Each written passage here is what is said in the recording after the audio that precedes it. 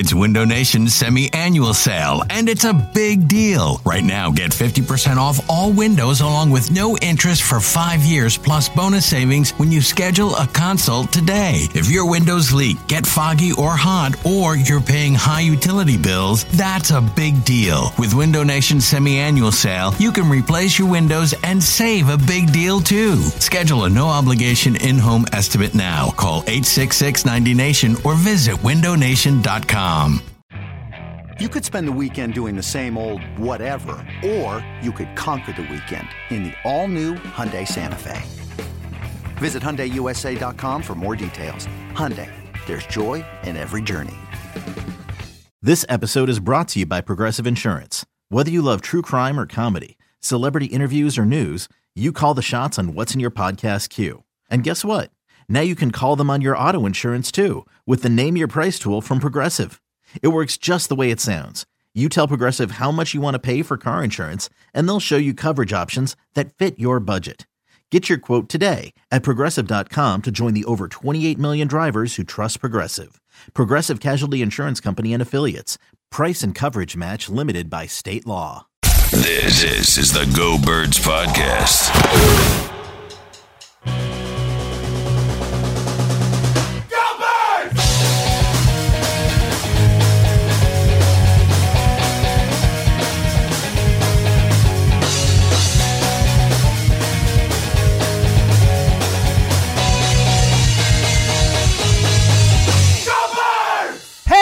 Hello, it is the Go Birds Podcast presented by Parks Sportsbook and Casino. Shout out to long friend, time friend, Elliot. We actually got the name right this time. Thank you for the new intro song. Rolls off the tongue. You know what I mean? Just rolls off the tongue. Very easy, hard to get wrong. No, but I was messaging with the guys, and they thought it was funny. So no harm, no foul. But I am happy we got it correct this time. As long as they're cool with it, I'm cool with it. We definitely butchered it. I think is a great way to intro a new song. But we are super excited to have those guys on board, and obviously really, really appreciate the song. All right, Elliot, we have so much to get into today. Coming up, we're going to get into a 53-man roster prediction. That is happening on Saturday. Like, we're there, and we'll be on the air 1 to 3 on WIP for that. So check us out. We'll talk about that later as well. But some news to get to before we get there. You were down at practice today. Injuries. It seems like there's actually a relatively significant injury among the group. Well, it is another day in Eagles land. So, of course. Unbelievable, man. It's unbelievable. It really is. I mean, and what we can talk about it after get through the injuries. So, but I have some thoughts about it. Yeah, please. So today we're down there, and it was probably the last day they're going to practice before final cuts, because Thursday is when they would have played a game. I don't believe they're going to practice, and I doubt they practice on Friday when they start the process of making the cuts. I mean, they have to be out Saturday by 4. So this is probably the last chance they had to practice today. And a bunch of, obviously, new additions to the injury report. Will Parks, week to week with a lower body injury. I was told it's a hamstring. We'll see how long he's out. The fact they're calling it week to week, I think, is very noteworthy. The Eagles, when they call something week to week, that means like a long time. I mean, Lane Johnson's been out 9 straight practices, and his is still day to day. So the fact they're calling it week to week it's bad, right? So he's going to be out for a while, and Will was going to play a big role on this defense. He was kind of their heavy nickel. He was lining up as like nickel, linebacker, safety. Like, he was kind of in that Malcolm Jenkins type role. Along with Jalen Mills. So he was going to play a lot. Not having him, I think it changes their game plan more than it makes like an impact on how good their defense is going to be. I don't know what you were going to get out of Will Parks this year, but I do think that not having him, they're going to have to, do different things now with their personnel. Yeah, it's not ideal. Look, they brought him in for a reason. Maybe we'll see a little more Kevon Wallace. I know people are excited about the potential for him to make an impact. But look, I think it just, and we'll get some other ones, but it's just another guy who was going to play meaningful minutes for this team isn't going to be ready to start the season. And those start to pile up. A couple more injuries today, and then we'll talk about the injuries in a macro sense. But Avonte Maddox, Quez Watkins, Lane yet again, Carson not out there again. Anything to worry about with those 4? Yeah, I would be worried about all 4 of them. I mean, great. Terrific. Elliot, that is exactly what everyone wants here, so thank you. Carson, the least of them, I would say, obviously. Okay, sigh of relief with that one, or at least some half sigh of relief, we'll say. But he's missed 3 straight practices now. It really comes down to who's going to be out there next Wednesday when they start the actual week of work for Washington. I know they're kind of working on it now, as they do with any week 1 opponent towards the end of the preseason. But Wednesday is when they're really going to start implementing their game plan. So whoever's out there next Wednesday, that'll be an indication of how injured these guys really are. But Lane Johnson, now 9 straight missed practices. 9. I almost want to stand on Broad Street with a sign and be like, why is nobody paying attention to this? Everyone's talking about Andre Dillard obviously being out now, Jason Peters, all that stuff. The team's starting right guard has missed starting right tackle has missed 9 straight practices. I don't think this is good. I think he plays week 1, but I don't think he's going to be 100%. Avonte Maddox day-to-day with lower body. He was out there at practice today. Wasn't doing anything, but he at least was present. Lane wasn't even out there. I think he probably is ready for week 1, but I'm a little more skeptical of that one. But honestly, I'm not sure there's a big drop-off from Avonte to Rasul, which is who I think they would start. I don't think it would be Sidney. So that I'm not really sure that it really matters whether Avonte plays or not. But yeah, I think day-to-day, lower body injury, kind of up in the air. And then Quez Watkins is an interesting one because we were out there today on today's Wednesday. The week is just flying by. Boom, nailed it. Today is Wednesday. We were out there Tuesday and Wednesday. He was practicing on Tuesday, not on Wednesday. So that's not a great sign after coming back, returning, and then leaving again. I'm starting to wonder, and we'll get into this with the 53, if maybe he's a shady IR candidate. I don't know. That's an interesting thought. We last show we talked about keeping 7 wide receivers versus running backs, whatever. That's an interesting thoughty. Yeah, so I think that could be a possibility. But so those are the most recent ones. Derek Barnett's still not practicing. Javon Hargrave's still not practicing. And then obviously Andre Dillard. But yeah, I mean, it's just I remember last year we wouldn't really get into it as much, but it just the general conversation was this Eagles medical staff is brutal. Guys are always hurt. They made changes to the medical staff in the offseason. And it just is what it is. Guys get hurt when they play football, right? It is what it is. So I don't think the medical staff should have been blamed last year. I don't think they should be blamed this year. I just think people get hurt when they play football. It's a physical sport. These guys didn't have a full offseason. So it is crazy how many injuries there are to the team. It seems like every day there's a new one. I'd have to look around the league to see if that's happening all over, but I would imagine not having OTs and minicamps is playing into that. Yeah, I think that last point is incredibly important, the idea of what's going on around the league. Are the Eagles an outlier or not? But I do and have criticized the medical staff more than you, and I think that the medical staff has done a piss-poor job over the last few years. But this is a new medical staff, so it's hard to blame this new medical staff for these injuries. What I will say is that at a certain point, it goes from becoming happenstance, coincidence to a trend. And this Eagles team has had a lot of injuries over the last few years. And I don't know if it's the way they practice, if it's the way they get their bodies ready, if it's the type of conditioning they're doing or whatever. But I think at a certain point, it goes from football players just get hurt a lot to why does this team keep having so many injuries? And I'm not saying we're there quite yet, especially with a new medical staff, where you want to give those guys a chance to figure it out, to know the players, all that type of stuff. And you hope. And also, look, we're not seeing guys get hurt, then come back, then get hurt again with the same injury and all that. There are different things that you can look for. But I do think that ultimately it's starting to become a trend. And I think that is something we have to keep our eye on. Well, so I agree it's a trend. I just don't know what you do.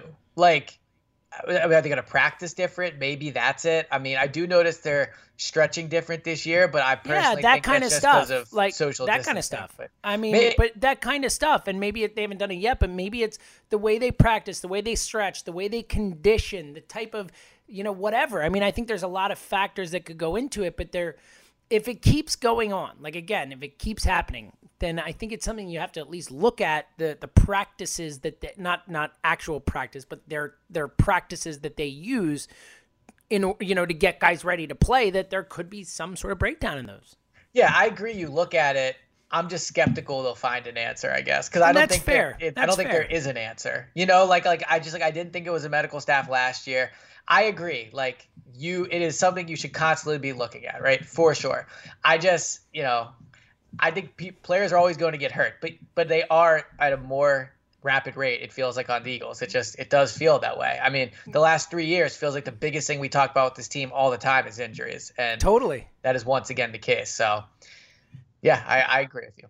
And look, I'm with you. I think of all these injuries, the Lane one is the one that has gotten the least attention for being what could be a real thing. You know, again, 9 straight practices, and I am willing to wait for week 1. I'm willing to wait to see if they are, as we talked about, if it's just an abundance of caution with him, with Barnett, with a lot of these guys who haven't practiced pretty much at all, you know, for all intents and purposes, or very little.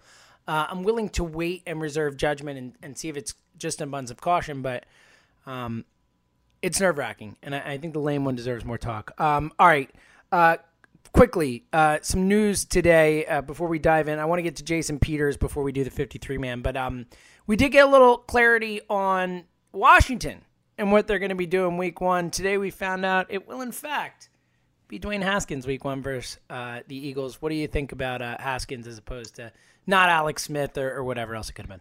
Right. So, I mean, I do think that Alex Smith is going to win the first game he plays back. So from like a narrative perspective, I guess not getting Alex Smith is a good thing. But from just a physical standpoint, at just like quarterbacking, I think Dwayne Haskins is a better quarterback right now than Alex Smith is. Alex Smith has not played in a long time. He's obviously coming back from a devastating leg injury. Dwayne Haskins played well last year versus the Eagles.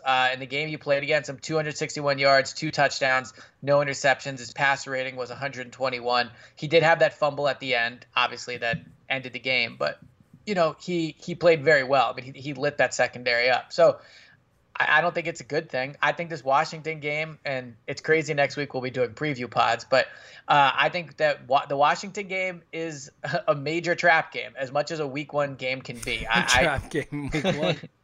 I don't know if it's a can't lose or must win, as our old buddy Jack Fritz would say, but I think it's going to be a tough game. I really do.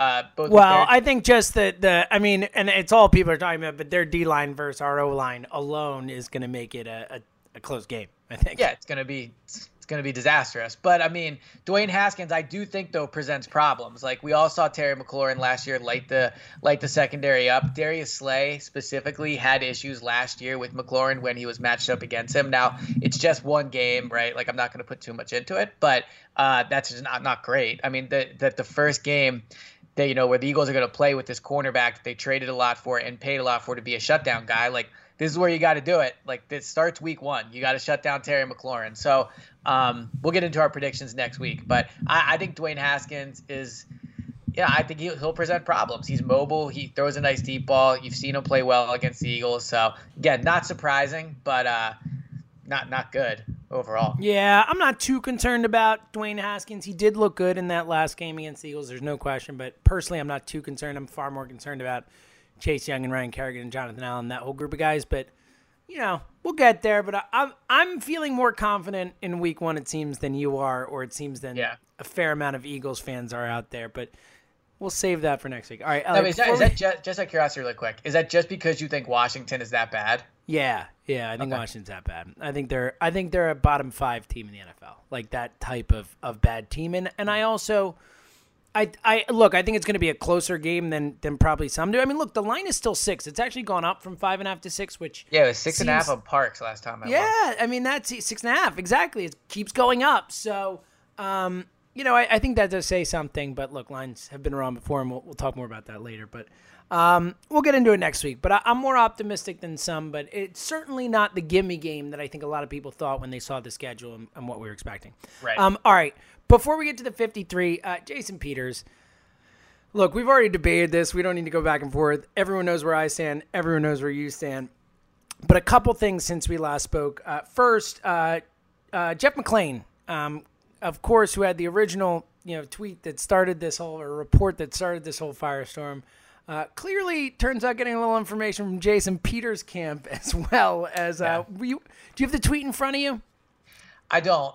But essentially, the idea is that McLane put out that read Jason Peters in the left tackle position that they could figure out some way to use the base and add incentives or whatever, but that we have to essentially remember that the Eagles cut Jason Peters' salary in 2012 when he had a non-football injury. Basically, the implication of the tweet is like, hey, they didn't pay me back then. They should pay me now, more or less. So first, I just want to say I was listening to the midday show earlier when you read this tweet and you said the re part and DeCamera got on you about it. So I appreciate your commitment to sticking with saying the left tackle. Yeah, Joe DeCamera, I think everyone on the planet knew what re meant in that case, all right? No good. clarification needed, my friend. All right, so the actual contents, read the tweet. So, like, again, I guess I should really just ask you because you're on the wrong side of this debate. But, like, doesn't this just further prove that Jason Peters is doing the right thing? Like, the argument I heard. It further proves that he doesn't realize that he's doing the wrong thing and he's still trying to fight for the wrong side of this. All right, so all I heard about, like, why Jason Peters should just move to left tackle is, come on, man, do it for the team. You've already made so much money. Like, it's the right thing to do. Like, all that, right? He had a non-football injury. Well, why should they have paid him for it? They kept him on the team. They could have voided his salary. They they just cut his pay. They still did him a solid. Still. They took roughly $3.5 million from him, right? Because he was injured off the field. A non-football injury. He's lucky they didn't cut him. Okay, well, he's not lucky they didn't cut him. They didn't cut him because he was still they were never going to cut him. I know. Right. Okay. But the point is, they're lucky he didn't void his whole salary. Like, they could have. Okay. But my point is, like, why is Jason Peters being told to just kind of like, come on, man, take one for the team? But we're not debating this again. We're not. We're not. But my point is, this is another instance of, like, people just $100 million, Elliot. $100 million. $100 million. $100 million. That's it. We're done talking. They gave him $100 million. He's made $100 million off this team. We're good. Conversation over. Do you think when Jeffrey Lurie and the league, like, strike new deals with new partners and new contracts, they say, like, you know what? We've already made $100 million. Dude, we've talked about this. Do you again, this is a unique situation, man. Like, we talked about Jalen Mills, a perfect example. If Jalen Mills has to move back to cornerback this year, is it going to be like, oh, give me more money? No, he's going to move back to cornerback. Right. But again, enough with that. Like, Jason Peters, you've already gotten so many concessions here. You're allowed to practice how you want. You don't have to do this. You tap out of games. You quit on Chip Kelly. There are a trillion different things. Like, this, honestly, since we talked yesterday with this tweet, I've moved more towards the Joe DeCamera take of cut Jason Peters, which I still don't think they should do just because they can't afford to, but I would rather cut Jason Peters than pay him more money. That's where I'm at. I've moved further to the side of, like, pro Jason Peters, go get your money. So maybe we should. You can be wrong. You can be wrong. Let's move on quickly. I think we can both agree that wherever we stand on this, Doug Peters' explanation about it was one of the most absurd, insane justification attempts we've ever heard. Poor Doug. Like, it's not his fault. He's in a spot where he is trying to defend, not air public business out or private business out in public. And there's nothing you can do. But his rationale of saying we don't want to move Jason Peters from guard because we don't want to move players around on the line, but we're going to move the guy who's never played tackle from guard where he's played instead of moving the guy who's a Hall of Fame left tackle to left tackle was among the most absurd things I've ever heard in my life. It was asinine, Elliot. Yeah, it really kind of was. Like, this is my optimistic view of it. Like, that quote shows you why Doug Peterson is a great head coach. Ready? And take on this journey. What come on this journey. A spin right here. Yeah, come on this journey with me. Ready? First reason, it's because the guy just is not a good liar. Like, he's not. Like, Doug likes to tell the truth. And so I think, like, his players appreciate that. And you could see that in the answer. Like, you can tell, I can read Doug lying from a mile away just because he just kind of rambles and just, like, says what he thinks he should say. Like, the answer made absolutely no sense. It just made no sense. He's also not throwing Jason Peters under the bus. You could debate if he should or shouldn't do that. I do think at a certain point, like, Jason Peters has a right to ask for more money, but if you're going to exercise that right to do so, then I also think you should have to deal with the fallout of it. And I don't think Doug should be sent out there to lie, especially when Jason has not spoken to the media, right? So I don't think it's fair that Doug has to go out there. It honestly reminded me of how during the process era, and even with Colangelo and all that stuff, Brett Brown would have to go out there and talk about things that just, like, really had nothing to do with him. Like, talking about Burnergate, talking about like tanking, all that stuff, right? So, and yes, Doug is involved in the way that he's the head coach, but this is really a Jason Peters agent versus like Eagles front office thing. This is not a Doug thing. So yeah, his answer made absolutely no sense. I do think one way you could have spun it in a more logical way is if you weren't putting Pryor there. Like if you were putting Driscoll there or Mailata, you could say, okay, you know what? Like we think we want to get these guys to snaps at left tackle to develop them. They're young. We think we have promise. We think that they have promise, like all that stuff. But when you move the exact guy that has spent 2 years learning right guard, put him at left tackle, and put the guy that spent 18 years playing left tackle at right guard, like there's no explaining it. It's the worst possible explanation he could have given, and it just proves further that this is why Jason Peters is not playing. Not playing left tackle because of money. All right, and I'm with you. Quickly, because we got to get to the 53. We could just talk forever and keep this podcast under 2 hours. Quickly, Jim Schwartz spoke today. Anything quickly interesting from it? Yeah, so the one main takeaway I had from Jim Schwartz was his answer on he's done nothing. I can't remember his first name now. Javon Hargrave? Javon Hargrave, yeah. Was not good. He basically talked about how great. Not Terrific. having poor James. I feel so bad when he sounds sad. So bummed. Yeah. So Hargrave basically he said that, he's not done anything all offseason, clearly because of COVID, and then he had the injury, so he hasn't done anything in training camp. He said that, the first day of camp, he's like introducing himself to his teammates, whereas normally you've already, had multiple practices together. He said the fact he's coming into a new scheme, the fact that, he is a bigger guy that's going to take some time, as with all defensive linemen, to get back into football shape. My read overall in the answer was, like, they're not expecting much out of Hargrave this year.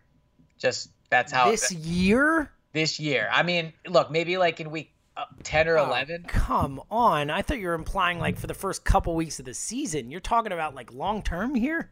Well, we just saw it with Fletcher Cox and Brandon Graham. Like these guys take a long time to get into the year and to play at a high level. So I'm look, the Eagles internally maybe are more optimistic than like all year, but to me, I think like, week 7, 8, 9 is when they I hope you are wrong. I hope that is a misinterpretation of what Schwartz was saying, or he's trying to be coy. I can only hope, Elliot. If he was trying to be coy, he wasn't doing a great job. That sucks. That sucks. Well, maybe he was trying to be the opposite. My point being coy the other way, where he's like trying to say he's more hurt than he actually is to whatever.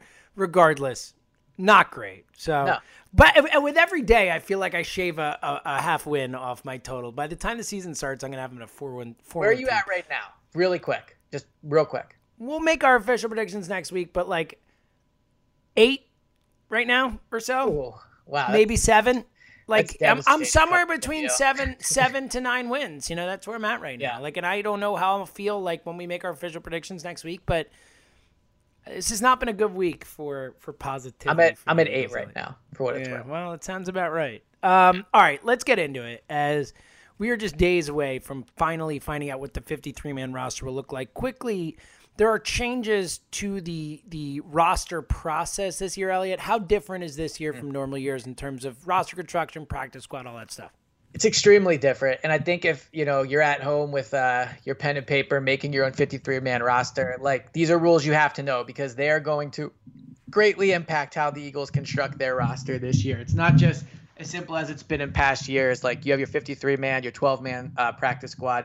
There's changes. So still by Saturday at 4:00, they have to be down to 53 players. After that, they can then sign 16 players to the practice squad, and 6 of those guys can be veterans. Of those 16 players, 2 each Sunday can be moved up to the roster. So you essentially have a 55-man roster on Sunday, and that you then put down, I believe it's to 48 players that are actually active. So there's a lot of ways to go about this. And the other huge part of it, and is especially noteworthy for the Eagles since they have so many injuries, injured reserve this year is just 3 weeks. So if you put a guy on, if you carry him through the 53, if you put him on IR prior to the 53, he's out for the year. But let's take Jalen Reagor as an example.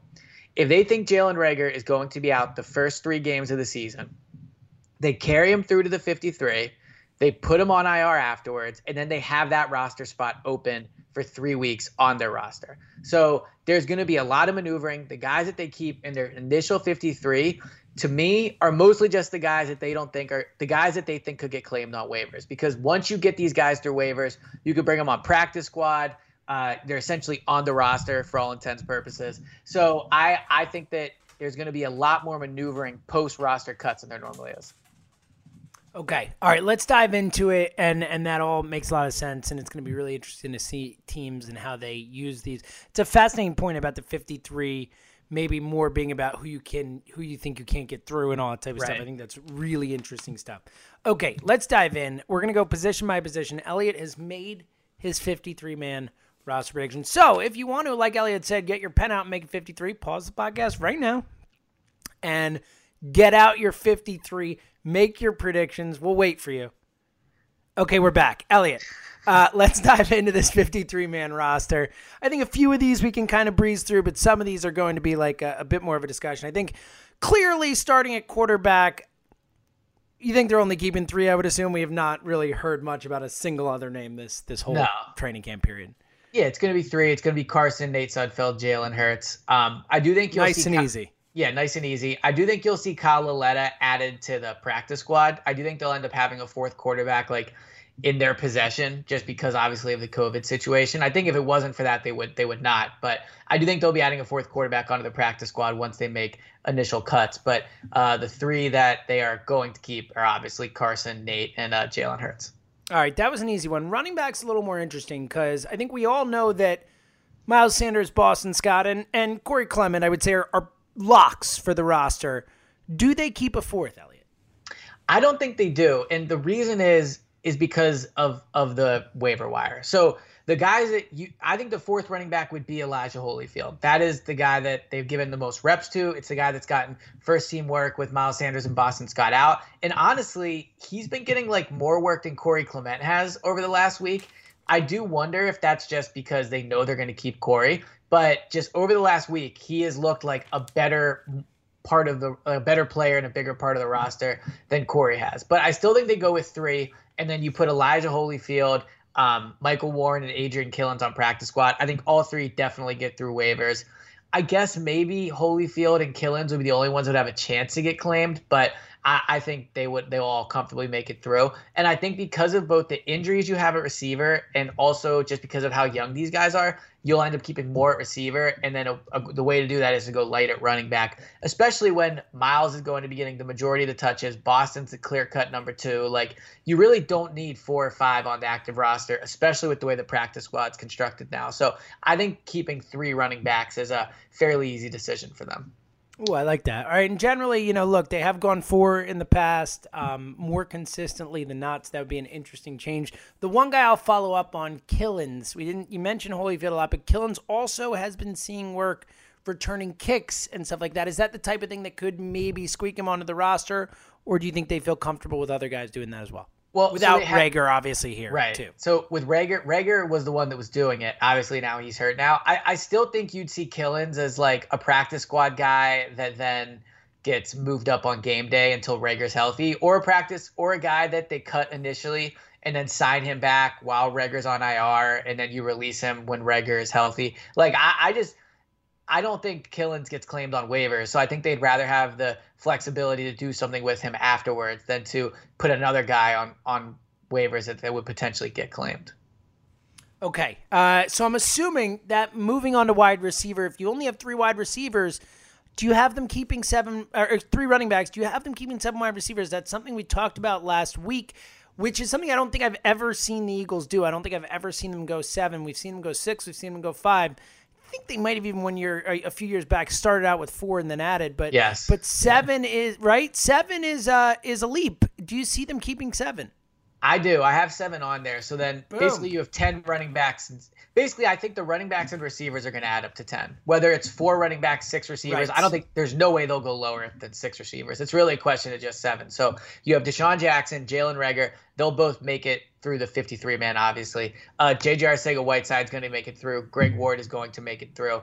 So Quez Watkins is kind of interesting. Like, I think he makes it through the 53, and then they might add him to IR.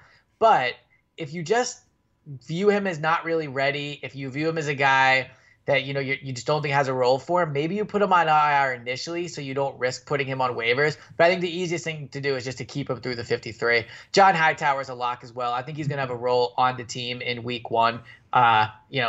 He told the media this week he actually grew up 2 minutes from FedEx and a 7-minute walk. So that'll be pretty cool for him to go play, week 1, that game there. And then Deontay Burnett is I think he's definitely going to make the team. He's had outstanding training camp. I think he might get claimed on waivers just because he has a little more experience in the NFL. I think there's like a 80% chance you do get him through to waivers, but I just don't think it's worth risking it. The team made getting younger at receiver priority. They made getting faster at receiver priority. So to risk these guys, like, why would you risk Burnett over Holyfield or Michael Warren or Adrian Killins? Like, Burnett is more important to you now because of the Reagor injury, but I also think he's more likely to get claimed. So I would keep him on my initial 53, and that's kind of how I would distribute the 10 guys. 3 running backs, 7 receivers. And a more valuable position. I mean, flat out, wide receiver over running back, that makes a lot of sense. And look, it's not just you. Everyone who's been down in practice has talked about how good Deontay Burnett has looked. Mike Quick was on the show with us the other day and was basically sounded like you, talking about Deontay Burnett and how good this guy's been and how impressed they've been with him and how he's going to have a role on this team. I'm with you. I would find it, and again, this is why you doing the 53 is so valuable for us, because you've been down there, you've seen them and stuff, but from the outside, I would find it hard to believe that they would not put Deontay Burnett on the roster just based on everything we've heard from all the people who've been down there. And I mean, look, I think when it comes to gauging receivers, there's probably no 2 better people in the city than Mike Quick and me. So I'm happy to see that we're on the same page there about that. Yeah. What's Jordan Matthews up to these days? You know what? One of the most successful runs in receiver history on the team. So it's true. It's true. Hey, all I know is Deshaun Jackson's going to light it up for me week 1 in the WIP. Yeah, he's your fantasy team, man. Yes. We'll talk about that later. Yeah. I got a prominent Eagle as well. I'll save that. You do. Yes, you do. And we'll get to it later, but just wait. It's exactly the Eagle you thought it would be. All right. Actually, you have 2 who I would have thought you would have. All right. Let's move on. Tight end. Obviously, we know Zach Ertz and Dallas Goedert are going to be on this team.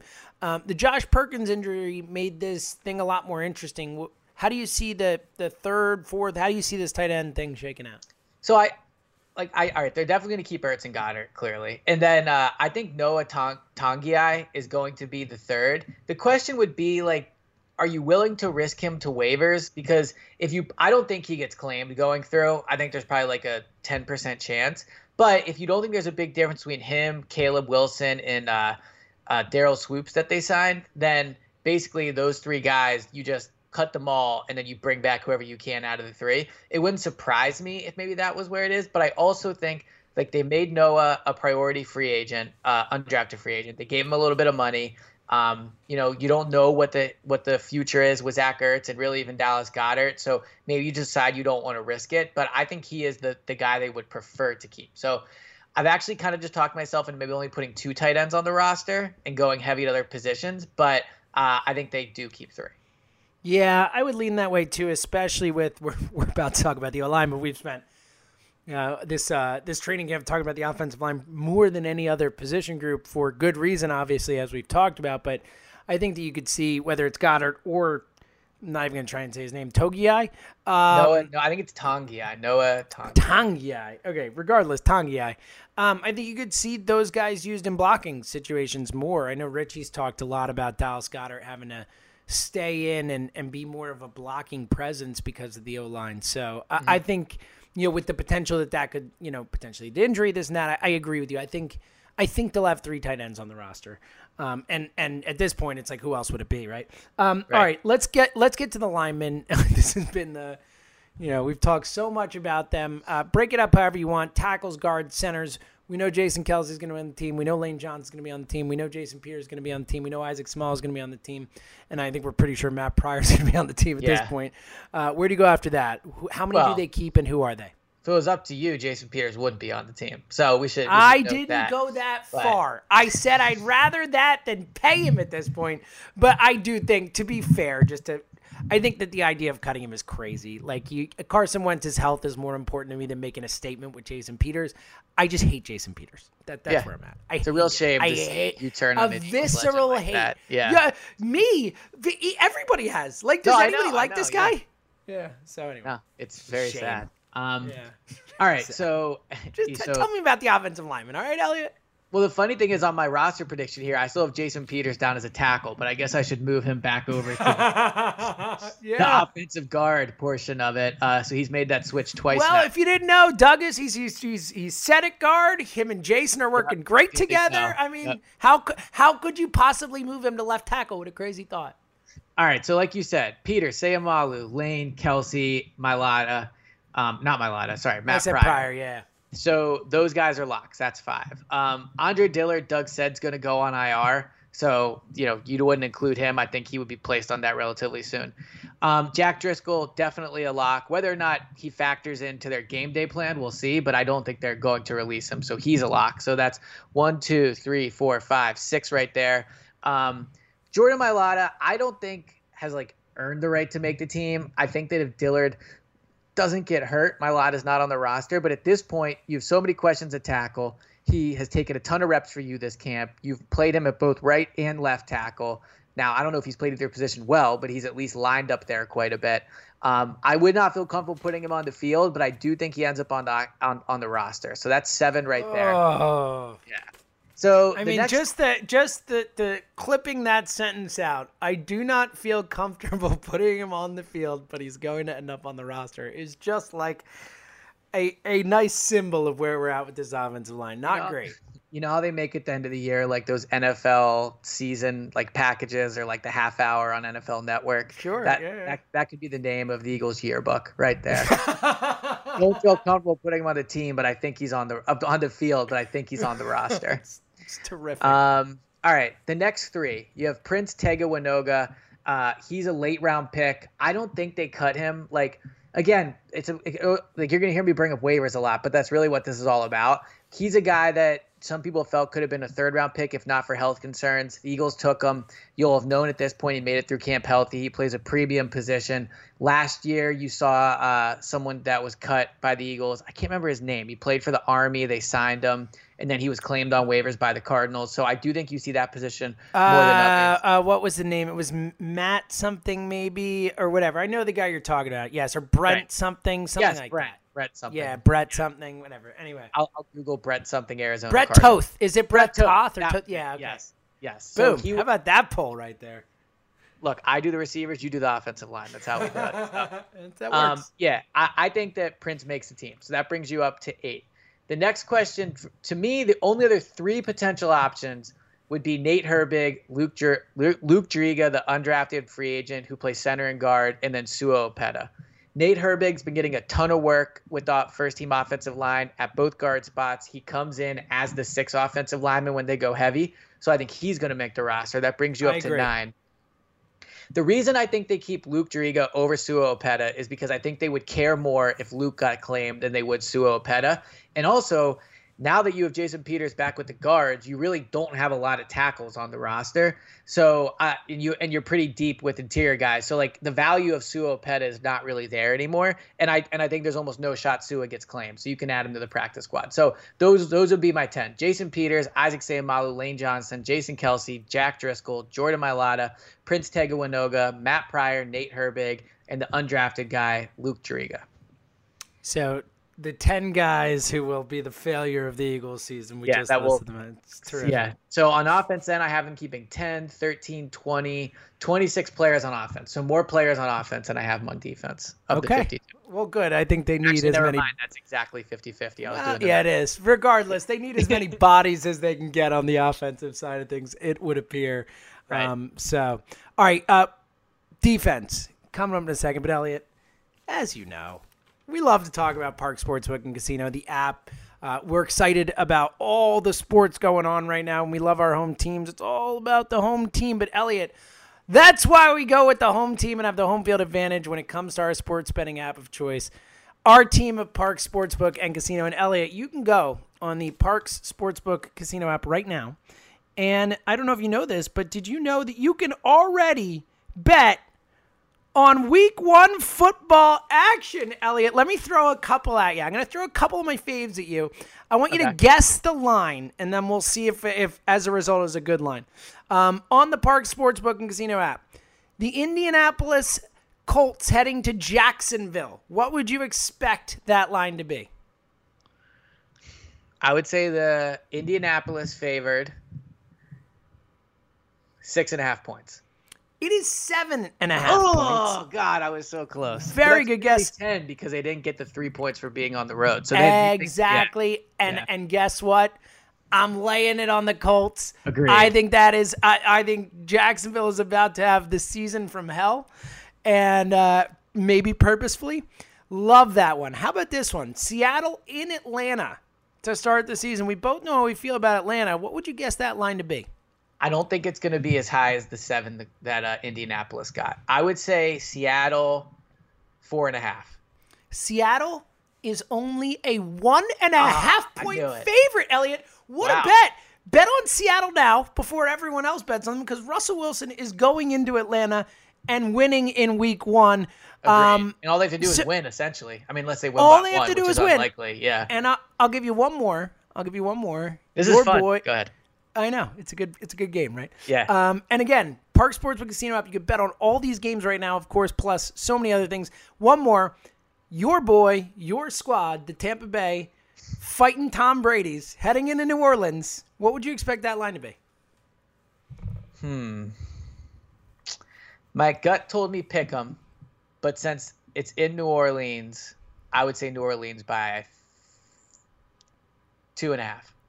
So close. New Orleans by 3.5. 3.5, Elliot. Is there any way Tom Brady's losing his first game in a Bucs uniform? Yes.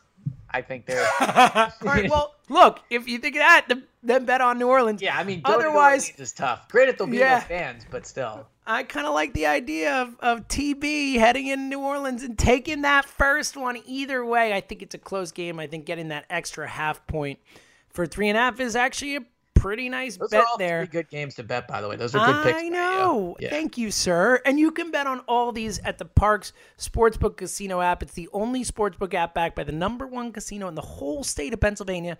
The Parks Casino Sportsbook app. Bet with the best. Here's how you do it. You sign up now and you get a risk-free bet of up to $500. Just go to the App Store, download the app, or go to parkscasino.com/PA. That's PARX Casino.com/PA and use the promo code GOBIRDS. Yes, GOBIRDS, GOBIRDS, to get your risk-free bet of up to $500. The website has all the details. Your risk-free bet is refunded on your loss as a free bet. Of course, you must be 21 and present in Pennsylvania. Gambling problem, call 1-800-GAMBLER. Elliot, week 1 football is so close. I'm so ready, man.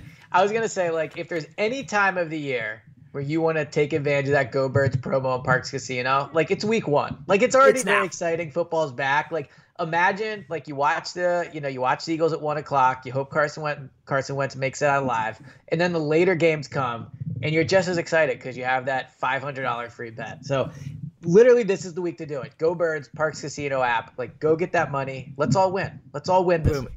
Boom. And we can all do it together with Parks. Yeah, we can all do it together. It's fun to do. Beautiful thing. It's fun to do things together. And I will say, Elliot, you did a very good job on Guess the Lines there. Maybe we'll bring that back. I think that's going to be a new thing we're going to do. Yeah, I enjoyed that. It's a fun one. Shout out to Bill Simmons, who's the originator of that bit. But it's a good one. We'll definitely bring it back. The funny part is, I remember I would listen to that all the time, and they would have to record it like, Sunday at 2 a.m. Because they didn't want to see the lines. It's a great one. Here's the thing. I just won't see the lines. Like, I just won't. We will never have that problem. Yeah, you won't have that problem. Yeah. But. It's a beautiful thing. All right, let's get to the defense because, the way this is kind of shaking out to start the season, I don't know about you, Elliot, but it feels like this defense is going to have to really not carry this team per se, but this defense is going to have to be good for this team to have a chance with the amount of injuries and issues that they're dealing with on that offensive line. Like, you'd need this defense to come to play. So let's get into it. Let's start with the D-line. I don't know if you want to break it up by D-end and D-tackle, however you feel is the best way to do it. But I think we know some guys who are going to make the team. We know, Fletcher and Malik and Brandon Graham and Barnett and, Hargrave's hurt, but he'll be there. But how do you see this whole D-line situation shaking out? It's certainly a portion of the team that needs to show up. Yeah, so let's look at defensive ends first. This is one of the toughest positions, I think, on the team to figure out, just because you do have your locks. Brandon Graham, Derek Barnett, Josh Sweat, they're 100% going to make the team. Vinny Curry, I think like 90%. I think he probably would get claimed going through waivers. So I think they keep him. So you think those four are basically locks. The question is, how many past four do they go, and who are those guys? So Joe Osman, Sharif Miller, Casey Toohill. So little behind the scenes or inside baseball, whatever that phrase is, I can never say. So inside baseball, that is correct. Yeah, the Eagles beat writers every year do a pool where we all submit our 53-man roster and we have a winner, right? So in preparation for that, I've been making a list of players I think are on the bubble, and there's 28 of them. And the way I'm ranking them is by what do they have invested in them, right? Like, I'm not worrying about who helps them win week one. I'm not worrying about making sure you keep X amount of whatever position. Just what do they have the most invested in? And that's why with offensive line, I have them keeping Luke Juriga. At defensive end, I think, is the next position where that really comes into play. Because you look at Sharif Miller, Casey Toohill, and Joe Osman. I believe Joe Osman would be the player that would make the biggest impact in week one. But he's also an undrafted player that's been in the league for 2 years and has already torn his ACL. So he's getting through waivers, and they don't have anything really invested in him. So that would be my logic on why I'm not keeping Joe Osman. That brings it to Sharif Miller and Casey Toohill. Sharif Miller, 4th-round pick in 2019. Casey Toohill, 7th-round pick this year. I think there's a chance either could get claimed. But of those two, they just drafted Casey Toohill. Even though he was a later draft pick, they did just draft him. I think he looks more ready to contribute right now. I think he's a better set of pass rusher moves. I think Sharif Miller has been better against the run. But this is about getting after the quarterback. You have good defensive tackles for the run, and Brandon Graham is super against the run already. So I have them keeping 5. I have them keeping Casey Toohill. And then at this point, I don't really think they care if Sharif Miller or Joe Osman get claimed. Wow. I think you just sign, ideally you sign them both the practice squad, but if you lose one of them, you lose one of them. I think of the 3, they'd be most upset by losing Casey Toohill. So I have them keeping him as the 5th defensive end.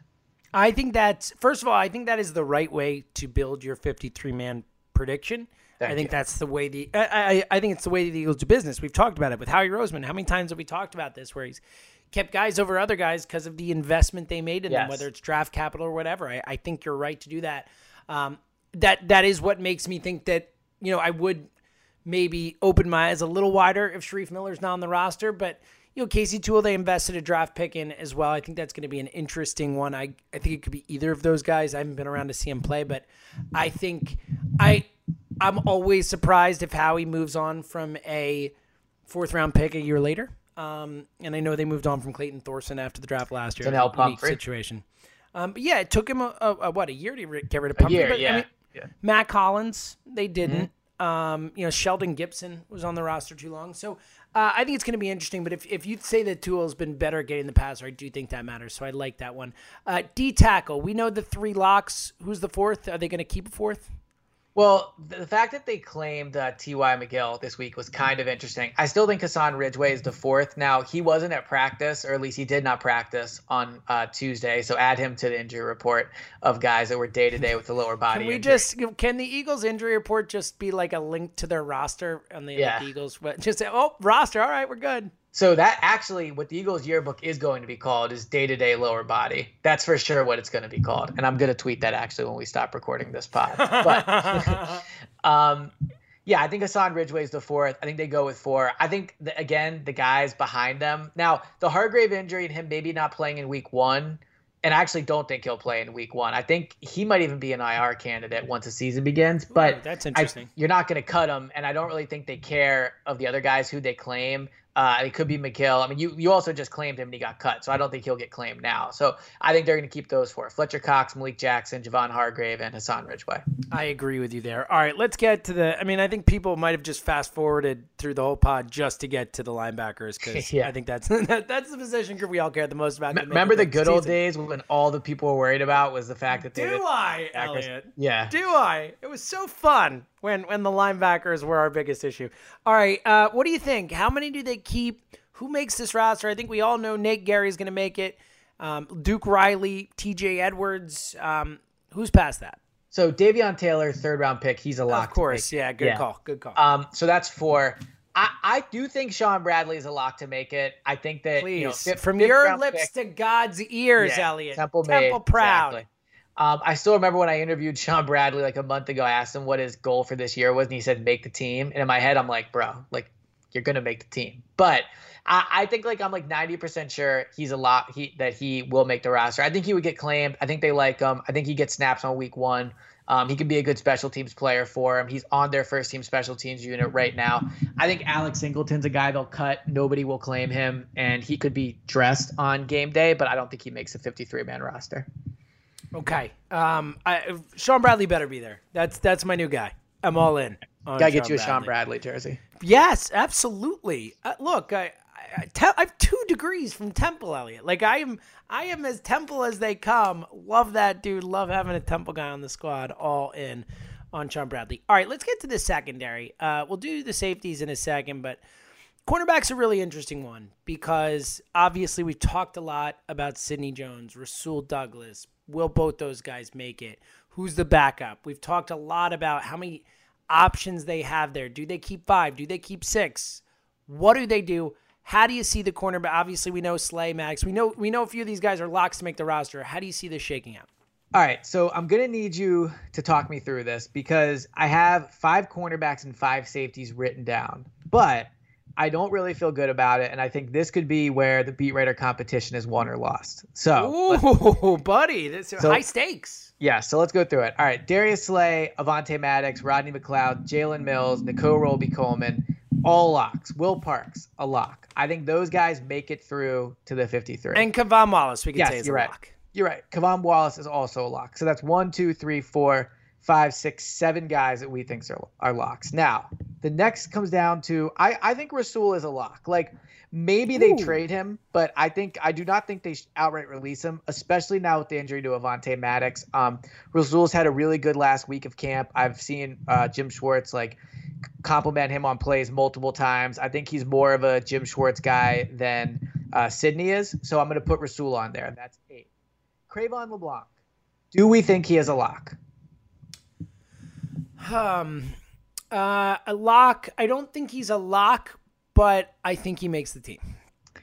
I do too. Now, I also think the fact that Will Parks is injured, not that Cravon was going to do that type of stuff, but I think he could. I could see him stepping into a little bit of what Will Parks did. So I think he's on the roster. So here's the next decisions. Sidney Jones. What do you think? You know where I'm at, brother. You're out. You know where I'm at. I'm out on Sidney. Look, I'm not saying I think that he won't be on the roster. I'm just saying that I expect nothing ever from Sidney Jones in an Eagles uniform. So if he's off the roster, I'm okay with it. I just don't know if Howie's going to have the stones to do it. All right, so it's basically Sidney or Craig James. Craig James has Jim Schwartz guy written all over him. He made that big play against Green Bay last year. Good special teams player. Had a good training camp. He deserves a spot over Sidney. So it'll probably be Sidney. Yeah, it'll probably be Sidney. Also, Craig James is not going to get claimed if he goes through waivers. Do you think Sidney gets claimed? I think there's a shot. Look, if nothing else, I think someone takes a shot on him. Yes, right. I think it's so certainly more possible than Craig James. You cut Sidney, you're moving on from him. If you cut Craig James, you can sign him to your practice squad. The other thing about safety is Rudy Ford versus Graylin Arnold. Graylin Arnold, the undrafted free agent rookie that they really like. I think they like him more moving forward. Rudy Ford's a special teams guy. But frankly, I don't even know how good he is at special teams. I think he led the team in penalties last year on special teams. So I'm actually going to make a change from what I've written down here. I'm going to cut Rudy Ford. Now the question is, do I add Graylin? I will add Graylin Arnold onto there. So I'll live changes on the pod. This is exciting. Actually, another change. Scrap that. I'm not going to put Graylin Arnold on there. I'm going to put Sidney Jones on there. I just think there's of Graylin Arnold, Rudy Ford, and Sidney Jones, and even Craig James. I don't think they should, but I still think they would value Sidney the most. So I'm going to cut Rudy Ford, have him keep 6 cornerbacks, 4 safeties. Even though Will Parks is hurt, I think they'll bring up one of them on game day from their practice squad. So I'm going to go at safety, Rodney McLeod, Jalen Mills, Will Parks, Kevon Wallace at safety, and then Darius Slay, Avonte Maddox, Roby Coleman, Rasul Douglas, Cravon LeBlanc, and Sidney Jones at corner. Done. I think that is. I don't think it's the right decision by the Eagles. I think it is a smart decision by you. I think that is the way they will go. Yeah, okay. I think they're going to give Sidney one last, final, truly last chance, and I think that he's going to make the roster. Yes. So I'm with you there. All right. And the Rudy Ford special teams thing is the one thing that gives me pause about not including him on the roster. But I think ultimately, and the fact that maybe he'd get claimed for that reason by someone. But and honestly, though, like, is losing him like a huge deal? No, and that's right. So, I'm with you. Yeah, I'm with you. All right. So we know Jake Elliott, Cameron Johnson, Rick Lovato. That brings it to 53, Elliott. So you feel good, feel confident. I feel better after talking through that with you and figuring out the Sidney Jones thing. I think that I'm here for it, buddy. Yeah, I appreciate that. What do you win? What is is it just pride? Is it just it's really just pride. It's really just pride, yeah. Who has won in recent years? So last year it was Bo Wolf of The Athletic. Shout out to Bo. Yeah, props to Bo, who my former coworker. Your former coworker, a guy I could hit a home run off of. We both have ties to Bo. No, I'm just kidding. Bo does want to pitch to me though. Love Bo. Maybe one day. Yeah. So Bo won it last year. I forget who won it the year before. I think the year before it came down to the practice squad. So we have to submit practice squad as well as tie. Okay, so you got to give us your practice squad. And how many men? You said 16 are going to be on the practice squad this year, correct? Yeah. Okay. 16. So I have this written down. Obviously, there's some changes since I just made some changes in my 53, but I have Joe Osman. And this is also a guess based on who actually, like, when you're doing this too, you're guessing who's going to get through waivers, exactly, which is a tough thing to do too. And the other part of this, also, by the way, we did the defensive end position and once again didn't even bring up Jannard Avery. So really, really speaks to where he's at and everyone's mental state of his ability to contribute. But my practice squad: Joe Osman, Jannard Avery, Michael Warren, Adrian Killens. I had Dante Olson, but they cut him last week, so I'm now starting to think he won't be back. Craig James, Alex Singleton, Sharif Miller, Suo Opeta, Kyle Laletta, Raekwon Williams, Michael Jacquet, Grayland Arnold, who I did have him keeping, and then Elijah Holyfield. So those will be my 16 guys that I keep on there, and that could potentially be the tiebreaker if hopefully, I come home with the win. I've never won. It's exciting. I'm hopeful this is my year. But me too, man. We're all rooting for you, and we will obviously get an update next week. When it happens, and again, like 1 to 3 on Saturday, we're going to be on WIP while this stuff is happening, so you're not going to find a better person to talk about it than Elliott. I'll be an emotional wreck as I see my roster. I can't wait. It's going to be great. All right. We're going to talk about the fantasy draft in a sec, but we got a few Twitter questions I want to get. Anything else on the 53, man, or we feel good with where we're at? No, I think I feel good about it. I feel like there's nobody that I don't have on there that I think they value a lot, like when I look at my practice squad. And I think that's really what it's going to come down to this year, especially when Howie has said in more or less words, this is kind of a rebuilding year. Like, not that they're not trying to win, but it's not all in. So I think that they're just going to keep the guys that they don't want to lose. Like, those will be the 53 players. I don't think you're going to take into account things like making sure you have an X amount of linemen or making sure you have enough tight ends or stuff like that. You can figure that stuff out. The practice squad gives you enough freedom to do that. So quickly, one thing I didn't notice, Jannard Avery on the practice squad. I should have caught that. You think that's the route they'll take with him? Yes, I do. Well, if he's even willing to come to the practice squad. Well, that's an interesting one right there. I kind of forgot about him. He might. I mean, look, they traded a 4th-round pick for him last year. Like, someone valued him at something, That's true. Crazy. That's crazy. Here's a question. What a miss. Because Jannard Avery, you can then add to IR once you get him through. So should I keep Jannard Avery and cut that tight end Noah Tongia? But that's a ballsy move to say 2 tight ends. Yeah, but it's really not 2 tight ends because you're going to move someone up. I think that's something to consider. I think, and if nothing else, if they put Jannard Avery, if they essentially say, all right, we're not putting him on the 53, and then the practice squad in that moment, Howie is saying that I traded a 4th-round pick for a guy that didn't even make the 53-man roster the next year. Yes. So all right, I'm going to keep Jannard Avery on. I'll play with the numbers, but I think that's the right move. All right, let's get some Twitter questions. A few of these we've kind of already gotten to, like Ned Maddock on Twitter asked, do they finally cut ties with Sidney Jones? As you know, we said maybe. We're going to say no, but it's certainly more likely than we ever thought at this point.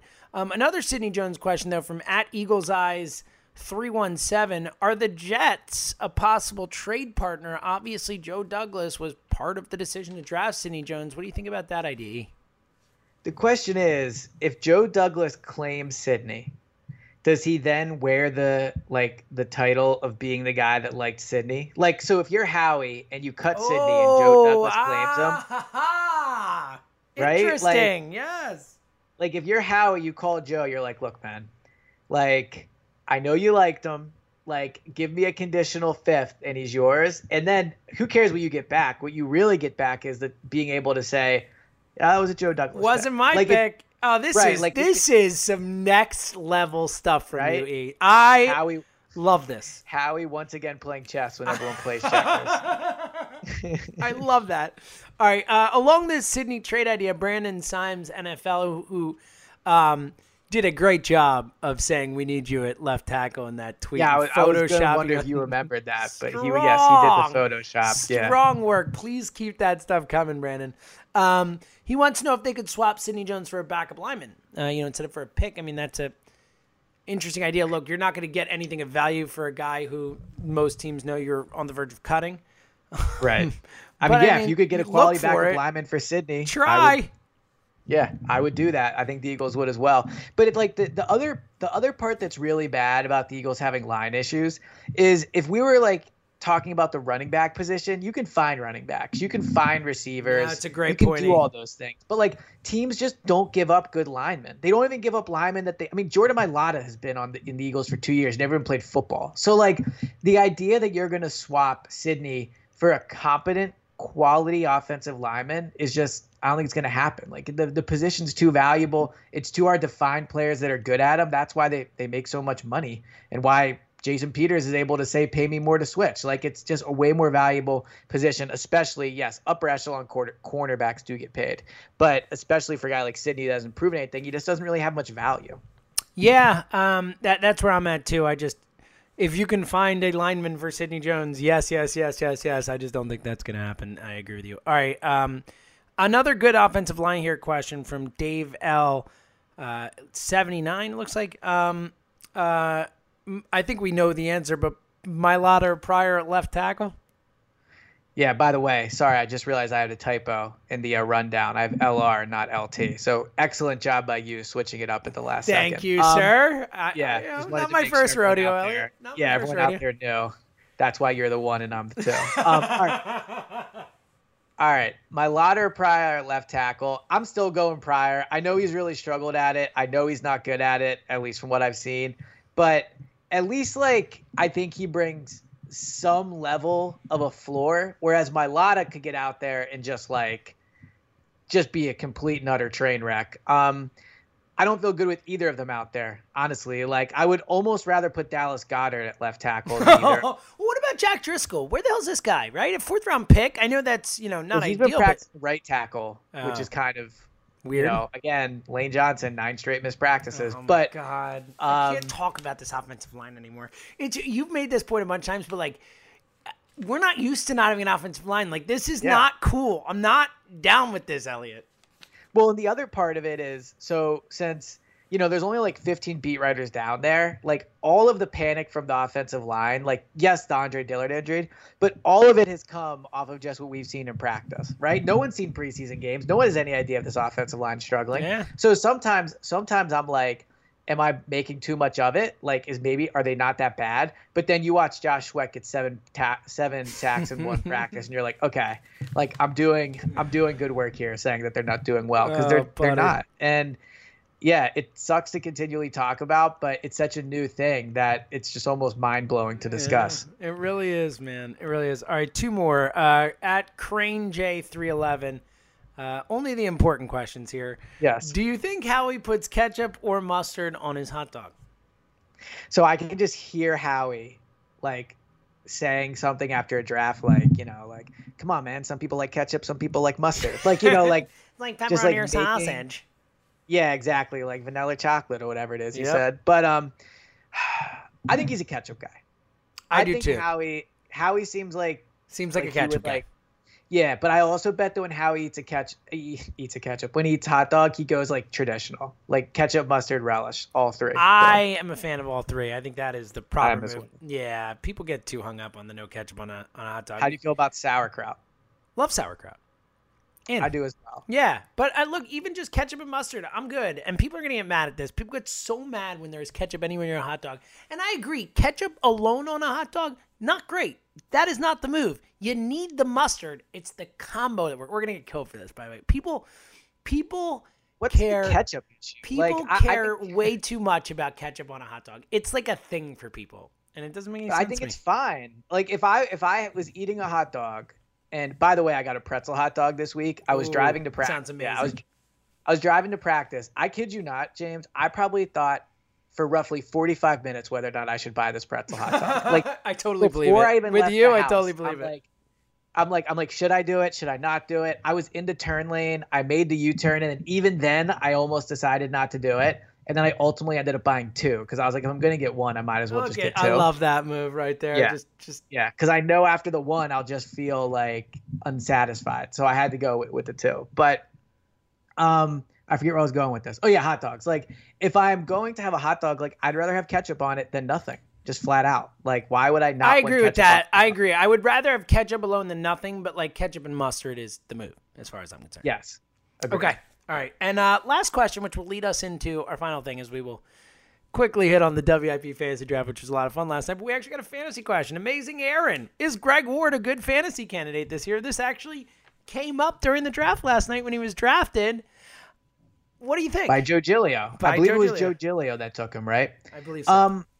So we play in a PPR league. Exactly. So, I'd imagine most leagues are that nowadays. But like, I think he'll catch 4 or 5 balls a week. And so, if you figure that's 4 or 5 points there, I don't think he'll get a ton of touchdowns. I don't think in the red zone he'll really be a threat. And I also don't think he's going to score a lot of long plays. So I think he's a guy that'll get you like 9 or 10 points each week. Or I guess actually, how's it work? It's a point for a catch, and then how do the yards work? It's like, can't wait to have you in the fantasy league, Elliot. Yeah, it's 1 point every 10 yards, or depending on what type of league you're in.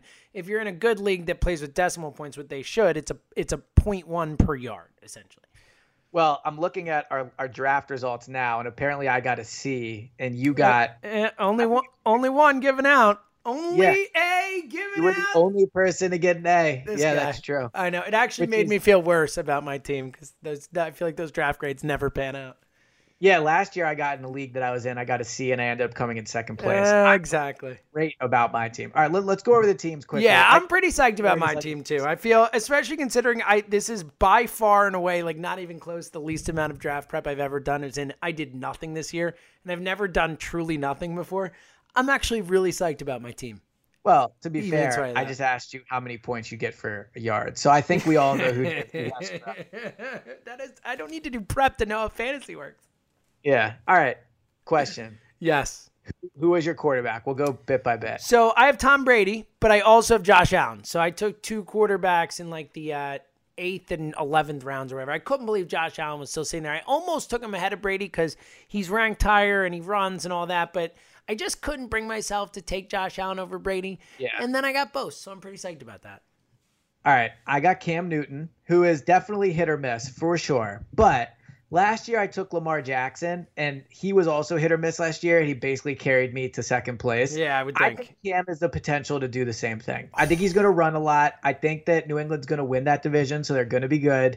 And I think he's going to put up a lot of points in that regard. So I feel very good about Cam Newton as like 4 weeks in, everyone's going to be like, oh man, I wish I had Cam. And I'm going to be sitting here like, well, bad news. I already took him. Now, my backup quarterback, I took Joe Burrow, and I literally only picked him because did you see the picture that went viral of him this weekend? No. Was he gorgeous in it? Yeah, he looks like I've never been more positive in my life somebody's going to be a franchise quarterback. And so I drafted him simply based off of that. That is strong work by you. I actually really like Joe Burrow as a late round upside guy. All right, let's rattle through. Give me the rest of your starting lineup. We'll just go starting lineup. Okay. Starting lineup. All right, DeAndre Hopkins, Terry McLaurin, love him in week 1. Miles Sanders, money where my mouth is. Well done. That was the one. Him. First pick, number 9 overall. Took him over Dalvin Cook. I feel good about Miles Sanders. Le'Veon Bell, who I hate with a burning passion after the way he screwed. So everyone knows, we were on a Zoom call. It was basically everyone in the league except I think like Richie and Tucker. So it was like Ike Reese and DeCamera and Marks wasn't on it as well. But like Ike was on it. Joe DeCamera being on the Zoom and none of those other guys is they shame all of them for not coming on when Joe DeCamera came on. Fritz was there. We were all there. And on the Zoom call, Elliot's like, oh God, should I take Le'Veon Bell? I hated him last year. And then like 10 seconds later, he's like, I'm taking Le'Veon Bell. Yep. Okay. All right. Le'Veon Bell, Rob Gronkowski. Love that pick. I think he's going to end up being a steal. I drafted Leonard Fournette. And yes, I could see why now that looks like not a great pick. But it really, I think if he signs with the right team, could be a real steal, especially if he goes somewhere where he can be that number one back. I think that's going to be a good pick by me. And then Latavius Murray, kind of like, if the Alvin Kamara stuff doesn't work out. I like it. I think you'll be all right. I think the Fournette one is going to be important for you. You need him to sign somewhere where he's going to get work. Him and Cam are going to decide my season. Yeah, I agree. I got Josh Jacobs and Austin Eckler as my two running backs. I'm very, very excited about that. I think Josh Jacobs year 1 to year 2 is going to be a monster, and they're going to that could be big for you. Run him into the ground. And Eckler in a PPR league is just a monster, especially. He was a monster with Melvin Gordon there for half the season last year. Without him, he was even better. I'm pretty psyched about Eckler, especially with them saying they're going to go with Tyrod Taylor. I think that's really good for Eckler as opposed to the rookie. Juju and Robert Woods as my receivers. Steady, easy. Juju was a first-round pick last year and got him in the third round this year. I think that he fell too far, especially with Ben coming back. And then I got Devin Singletary and then Devontae Parker as my flex guys. Love Singletary. Love Parker. Also have Deshaun, who I could pop in there. Certainly will do that for week 1. And then tight end is the spot where I just waited on. I got Blake Jarwin and Greg Olsen, and I'm going to hope that one of those two guys is good. But I feel pretty solid about my team. I'm pretty psyched, Elliot. Yeah, Deshaun, I think, is a good pick. I think he could get a lot of targets, especially, like, obviously while he's healthy early on. So I do think that was a good pick. You got him late, too, if I'm not mistaken. Yeah, right? And he was ranked, like, even later than that on Yahoo. It was really strange how far it was down. But, yeah, I got him in, 12th round, something like that. It was a while. It was deep. In a 14-team league, by the way. We should let everyone know this is a 14-team league. So the teams aren't quite as stacked as you normally see with the 10 or 12-teamer. So you got the best one. You got the A. Turtle got A-. The only people that got a worse score than me, John Marks, Tucker, and Jack Keffer. Yeah, Jack Keffer, certainly when they posted I think they tweeted out the first 8 rounds from the WIP account. He got ripped. Jack Keffer was getting murdered. It was like, people were like, oh, I like this, I like that team. And everyone was like, Jack's team's horrible. So we'll see. That's probably a good sign. WIP, Jack. And honestly, that's usually the kind of thing where when you look back at the end of the season, it's like, oh, the team that I always think about this. So I'm in an auction league. I have my draft on Thursday night for my auction league. So obviously, another level to it. You're if you have a budget and you're drafting players based on dollars and you're bidding against people. And it's just it's like not just picking of 4 guys in a spot. You could have anyone theoretically. It's about budgeting. It's a lot. It's another like level of difficulty, so to speak. There was a guy 1 year in that auction league who didn't show up for the draft, forgot about it. And there's a difference between auto drafting on Snake Draft, where again it's just picking between multiple people, and an auto draft in an auction, which is a complete and total disaster because the computer doesn't draft for inflation and all these types of things. So it ends up just being like you don't get anybody. You end up just paying a lot of money for guys at the end of the draft who no one wanted, and paying way more than they are because you have the money. That guy ended up winning the league somehow. So fantasy football is the quintessential. What you think you have on draft day doesn't mean that's what you have at the end of the year type of thing. It's embarrassing for you guys. It was embarrassing for all of us. We all could. It was a devastating turn of events. It really got to my core, Elliot. But I'm over it. Well, hopefully that's the case this year with me, and we're talking about me getting the dub. I'm rooting for it, buddy. If it ain't me, I want it to be you. How about that? Appreciate it. I appreciate it. All right. I don't know if I feel the same way, but I guess I will. Yes, I do. Yeah. Thanks, buddy. Very kind. All right. We'll be back later in the week with some over-unders. We're going to finish those out this week, our NFL season preview. And then Saturday, again, 1 to 3 on Saturday. We'll be there as the Eagles cuts are happening, as they're going down. It's going to be a really fun show. Join us. Listen online. Of course, call in when we're on 215-592-9494. And we'll be back later in the week. This was a blast, buddy. Yep, I'm excited for this weekend. Excited to, a week from basically today we have football, since most people probably listen to this on Thursday. So we are right there. We are right there. Let's go. He's Elliot. I'm James. We'll see you guys later.